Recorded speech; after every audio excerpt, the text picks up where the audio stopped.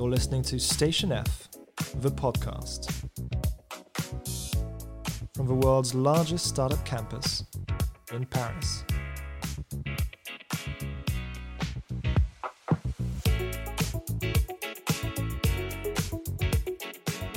Hey, welcome to the Station F podcast. I'm Cindy Yang, and I'm super excited to have Mathilde Collin, the co-founder and CEO of Front, on the show this week. Since starting Front in 2013, Mathilde has raised over $138 million with an impressive roster of investors, including Sequoia, Initialize, and the founders of Slack, Zoom, Atlassian, and more.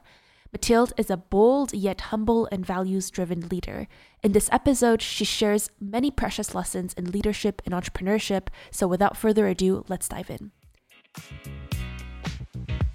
This podcast is supported by TikTok. TikTok takes brands into the digital era. From helping them reach new audiences to setting their campaigns up for success, TikTok empowers businesses to make the most out of its tools. So what if TikTok was the asset your business needed today to thrive tomorrow? Hi, Mathilde. It's so great to have you with us. So great to be here. Thanks for having me. Let's start with a short introduction of yourself. So for people who don't know you, how do you introduce yourself personally and professionally? I'm the CEO and co-founder of a company called Front. We are doing a hub for customer communication. So if you want to try to picture what Front is, you can picture it as an email inbox that everyone is familiar with.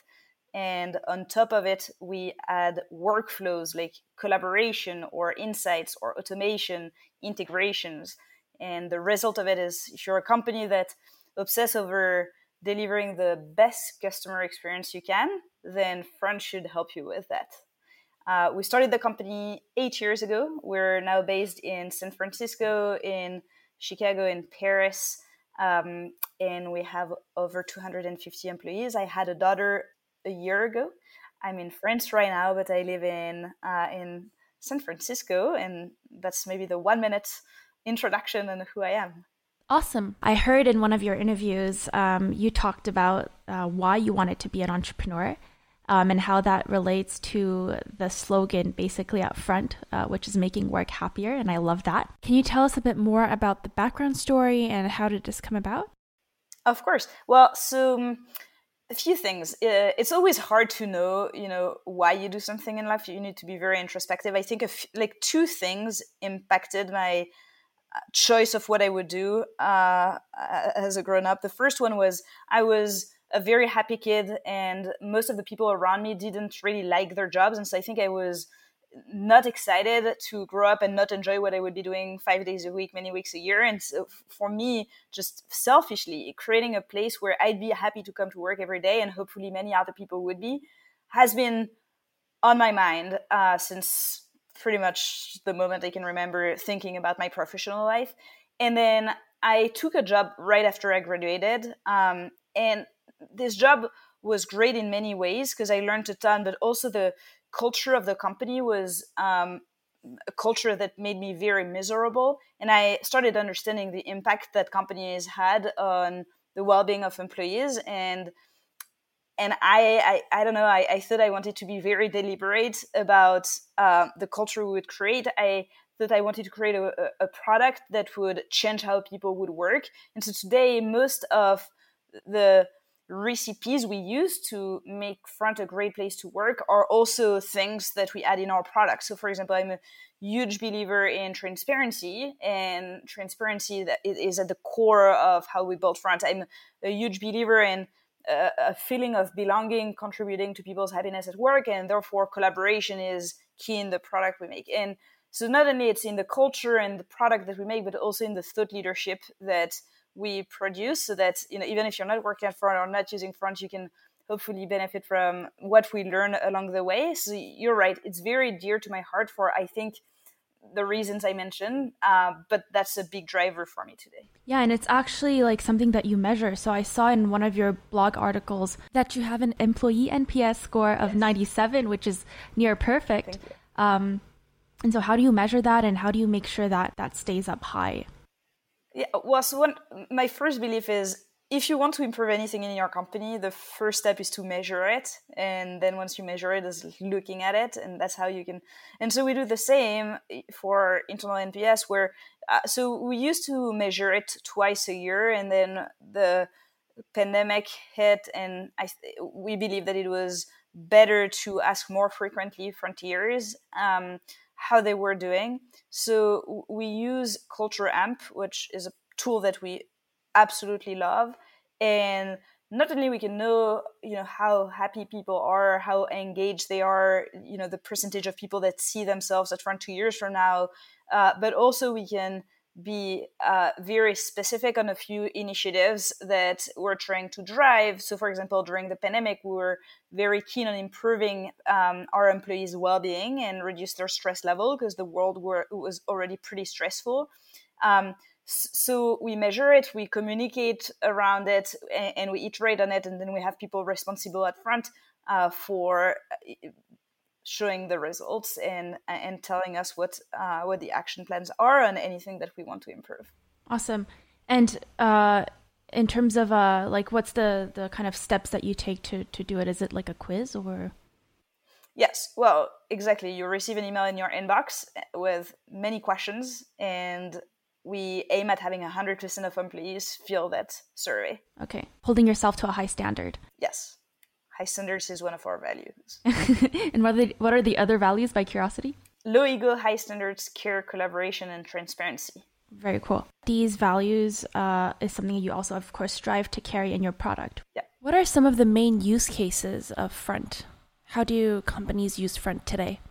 Many different industries, many different teams use Front. What they have in common when a team or when a company use Front is they want to differentiate by having amazing customer communication. And so whether it's, for example, an account management team, so you can think of Shopify that use Front for all their VIP customers. And so there's hundreds of people at Shopify who make sure that even if someone is on vacation, even if it's a question that's been asked where you don't have the answer, you can collaborate behind the scenes. You have the right workflows and integration to answer the fastest possible way with the best answer. So, that's one example. Another example would be Lydia, who is a company that you might know.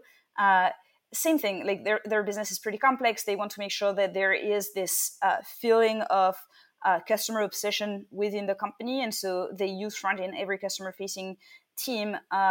Another example is Sender. It's a logistics company. When you're a logistics company, it's super important that your communication goes well, because if not, then the result is the shipment A is not delivered to location B, which is not good. But also, it's logistics industry is interesting because it's an industry where I think the product has been commoditized, and so if you want to win as a business, then differentiating on the customer experience becomes critical.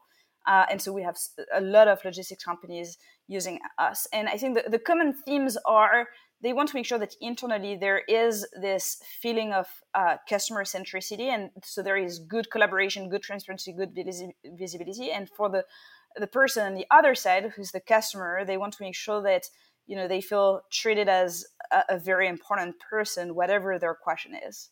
Have you seen any use cases of or even types of companies that have surprised you that they were using Front? Or I guess so. I mean, I'll share two examples because they're dear to my heart. Like the first one is I was surprised the last political campaign in France. Most people were using it. And so including the one who won afterwards.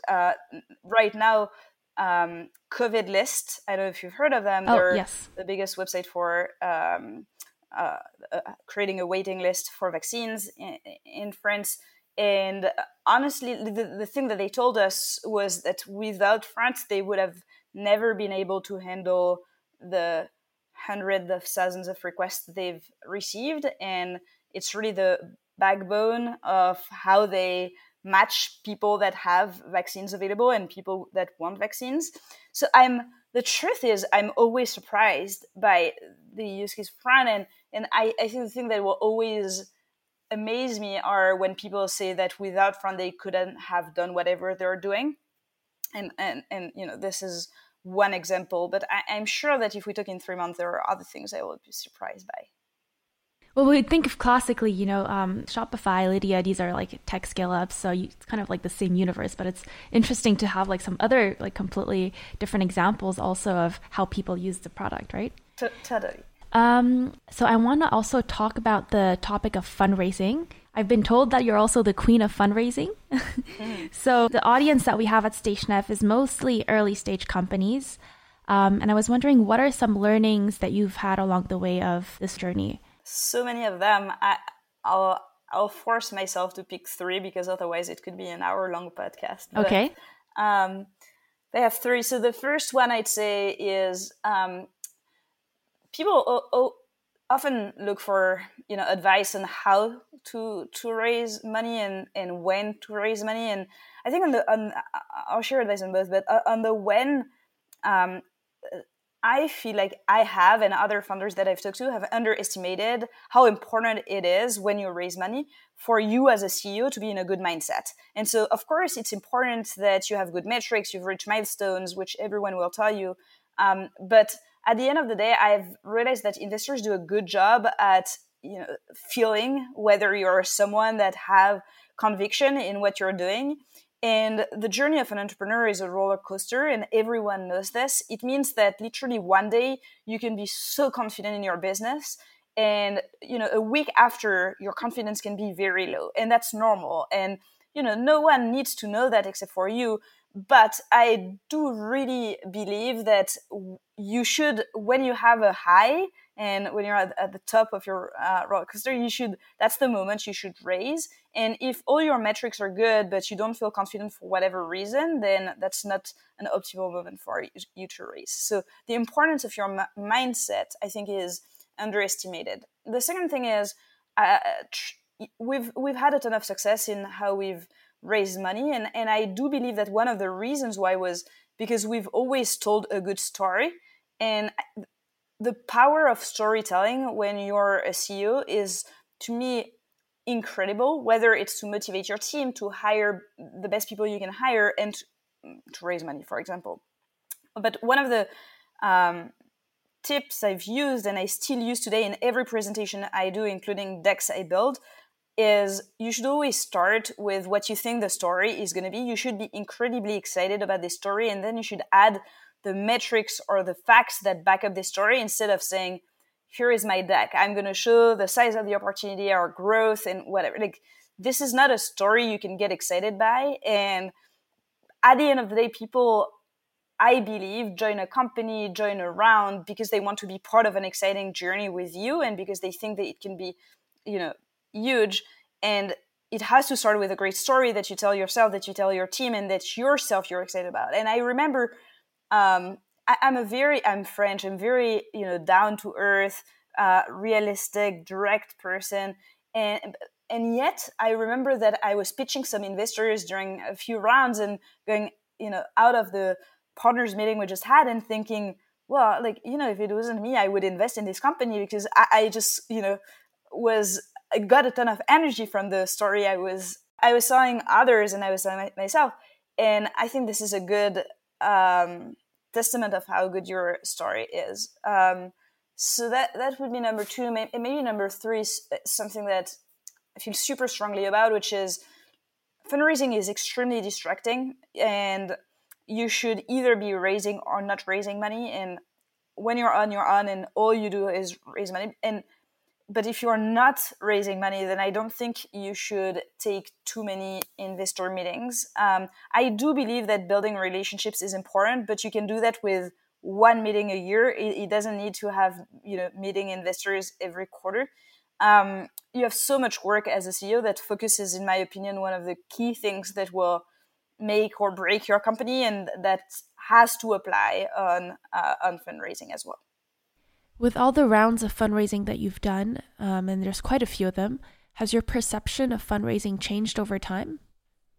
So I'd say that I've always felt like fundraising was not an end. So there are things that have changed and things that haven't changed. Things that haven't changed, throughout the years is like fundraising is something that we hardly celebrate at Front, and just because to me it feels like a beginning more than an end. So it's like we don't raise money to celebrate something. We raise money because we are given an opportunity to do something else with the money that was given to us. And so that hasn't changed, which is like fundraising is important, but it's a mean to an end. It's not an end in itself. And this is not how I think about, the importance of Front in the world. Maybe the thing that has changed is in the early days, fundraising was a way for us to get credibility. I was this French entrepreneur who had never built a company before. And I do believe that going through YC and getting money from great firms and great angels helped us hire good talents or get credibility for customers, etc. And I don't necessarily think that that's true anymore, or the leverage is maybe smaller. So in that sense, that's something that has changed. Yeah, because when you started Front, you were actually in Paris, right? And then you moved to do YC and stayed there, but now also have an office in France. Exactly. Yeah, we started the first 6 months in Paris, then we went through Y Combinator, so we moved there. We decided to stay there, and then 3 years ago, we decided to open an office in Paris, and so now we're both in France and in the US. I think you're also the perfect person to answer any question about the evolution of both ecosystems, because you've seen the Parisian, the French ecosystem kind of evolve over all these years and built up across both continents. What are some changes that you've experienced?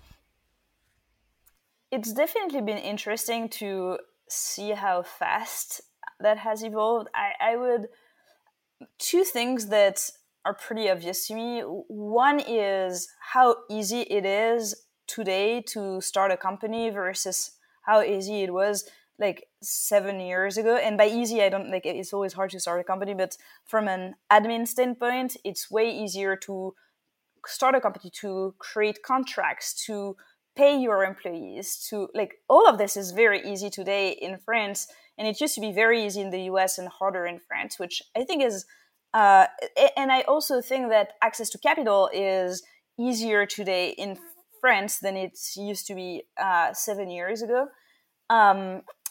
So that's one major change that I've observed. The second one is I think that people find it cooler to work at startups or to start companies than they used to a few years ago. And so then that creates more talent available, and that creates a dynamic that's just great to see. You have companies that have done really well in France, so that creates exit opportunities for the French ecosystem. And so I think it's a virtuous cycle that I've observed, and that now I'm a part of, and I'm lucky to be part of it.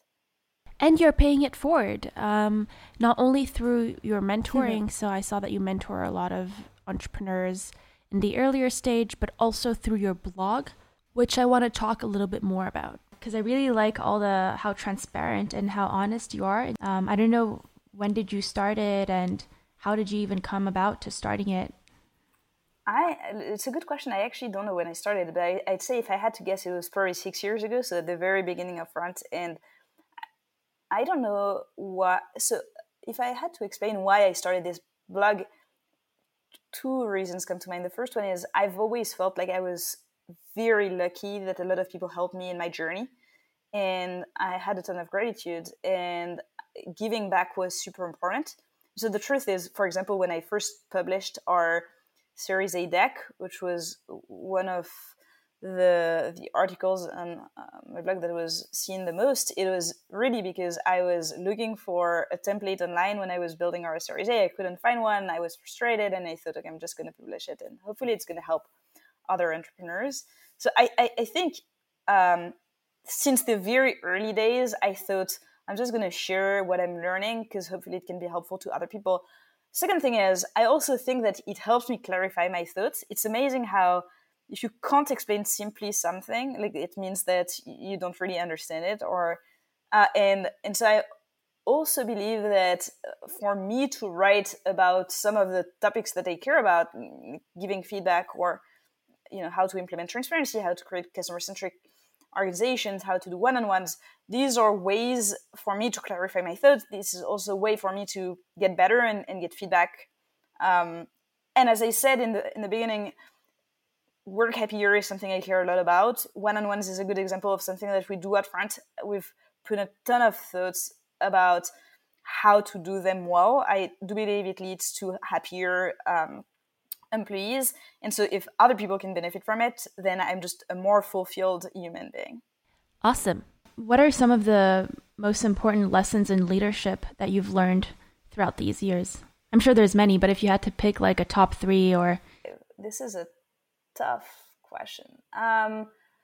Number 1 would be on the topic of transparency. You should implement systems that prevent you from deciding whether you should be transparent or not, because otherwise it's always tempting to not be transparent when things are not going well. But this is opposite to what transparency builds, which is trust and alignment. So systems can be weekly all hands or monthly emails or visible dashboards in your office, like whatever you want. But I think having as many of these, or another example, we share our board decks to the company every quarter of the board meetings. And so if one day I was not sharing our results or not sharing a board deck or whatever, or showing off the screens in the office, people would find it weird. And so that forces us to be transparent. So that might be number 1. Number 2 is I recently published a blog post about feedback, and this is one thing that has been so impactful in my professional and personal life, which is 2 sentences I've used that have really changed giving and receiving feedback, which is key to you improving and other people improving. Is 1, instead of accusing or being aggressive when you give feedback, for example, you suck because you're always late or you're micromanaging me. Instead of doing this, you say, when you do X, it makes me feel that way, because you give the opportunity for the other person to say, well, that's really not how I wanted to make you feel. So for example, when you check in on me all the time, it makes you feel like you don't trust me. That's better than you're micromanaging me, which is, giving other people's intention. And the second sentences I've used is, when someone gives you feedback, you have to remember that it's super hard to give feedback. And so saying, thank you for the feedback, this is what I heard, and this is what I'm going to do about it. Even if you're super upset, you find it unfair and whatever, start with these words, and it will make the conversation way more peaceful.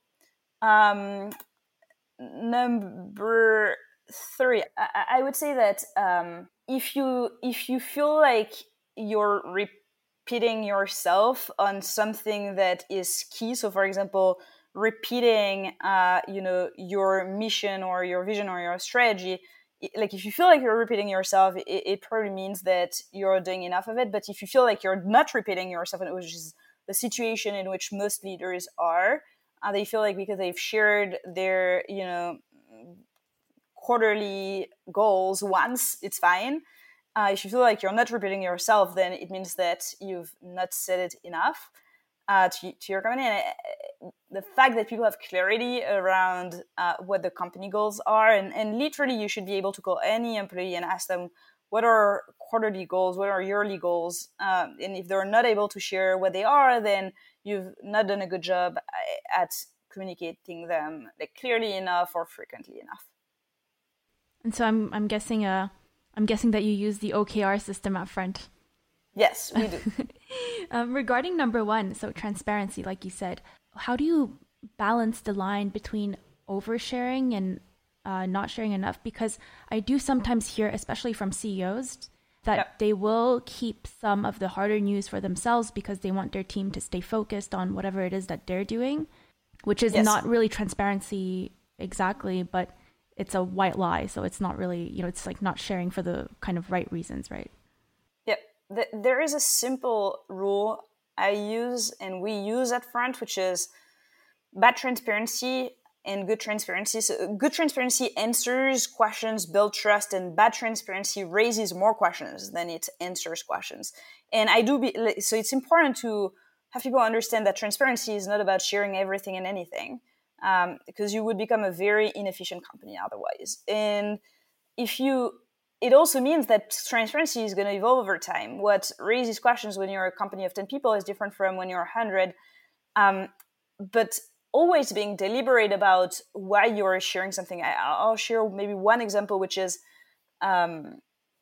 when we did our Series B, I think, a few years ago, I was transparent and I told the team we're going to raise our Series B and this is happening. And then so many questions were asked and people were like, we've not received news in 1 week. Is it something that's not going well? It's been 2 weeks, something not going well.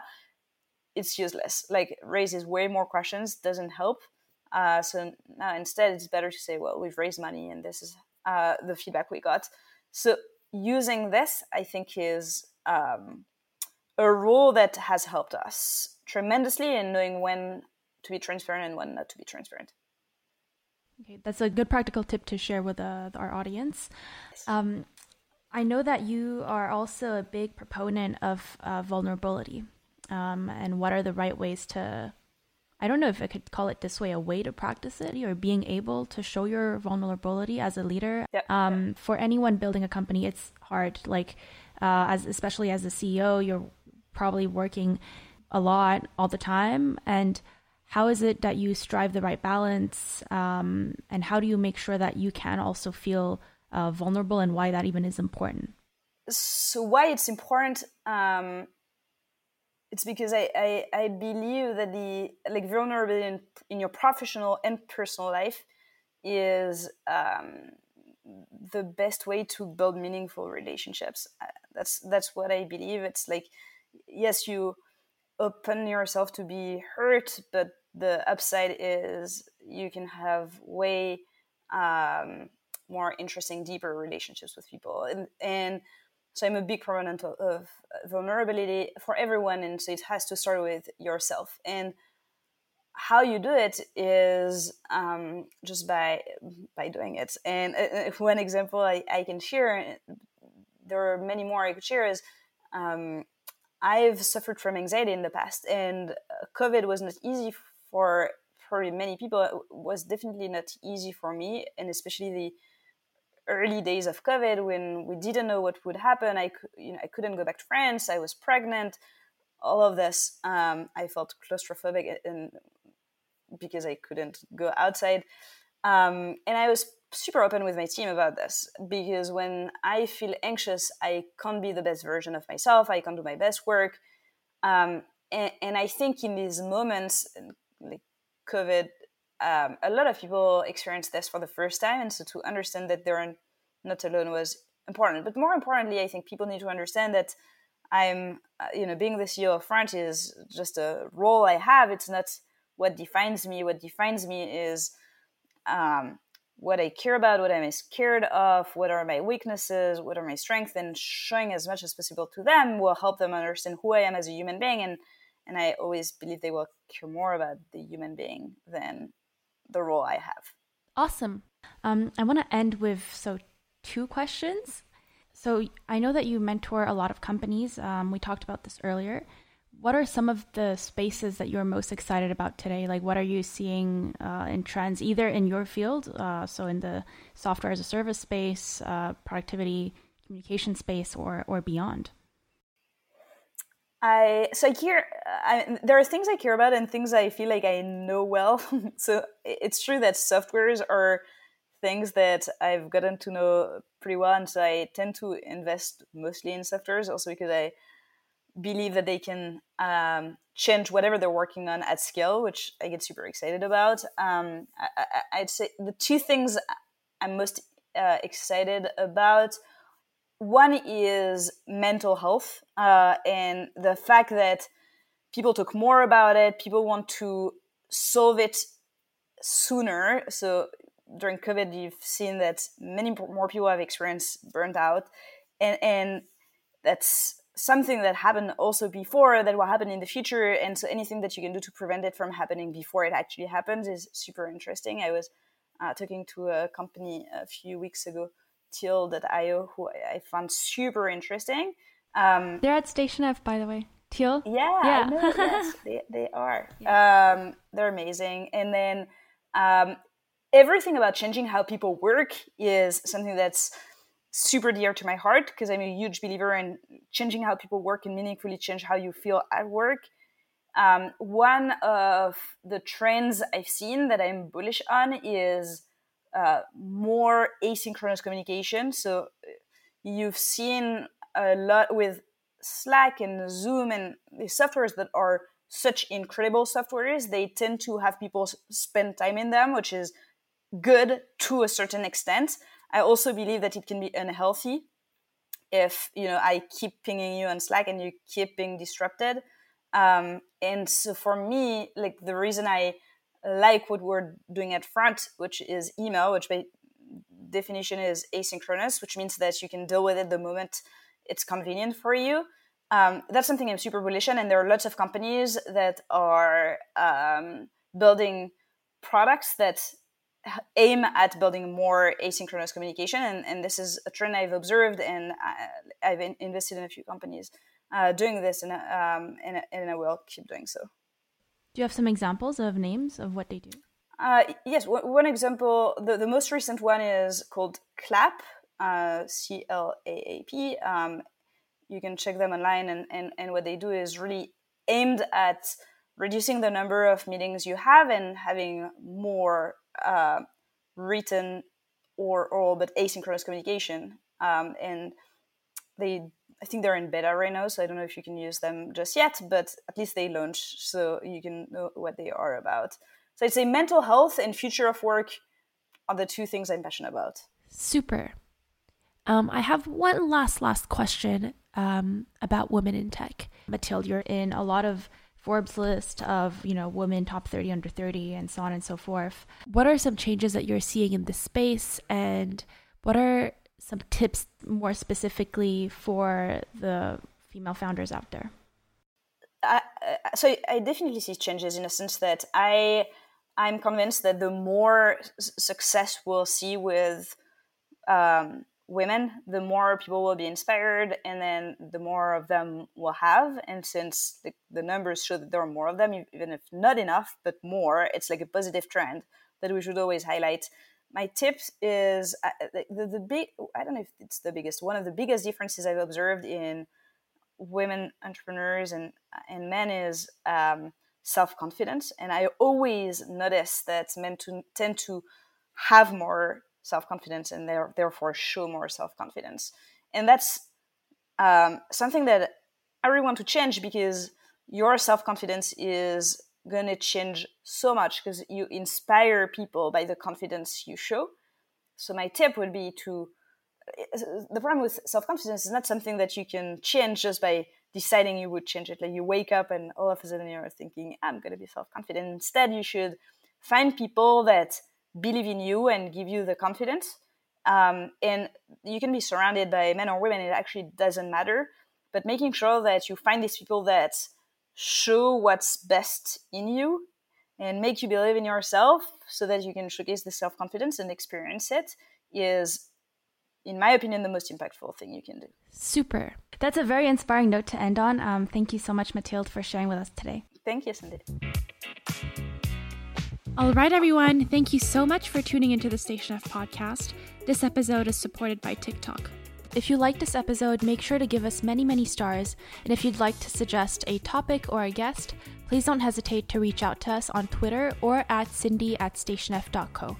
We're available on all your usual podcast platforms, including Apple, Google, Spotify, and Deezer. So make sure to follow us to not miss any of our upcoming episodes. See you soon.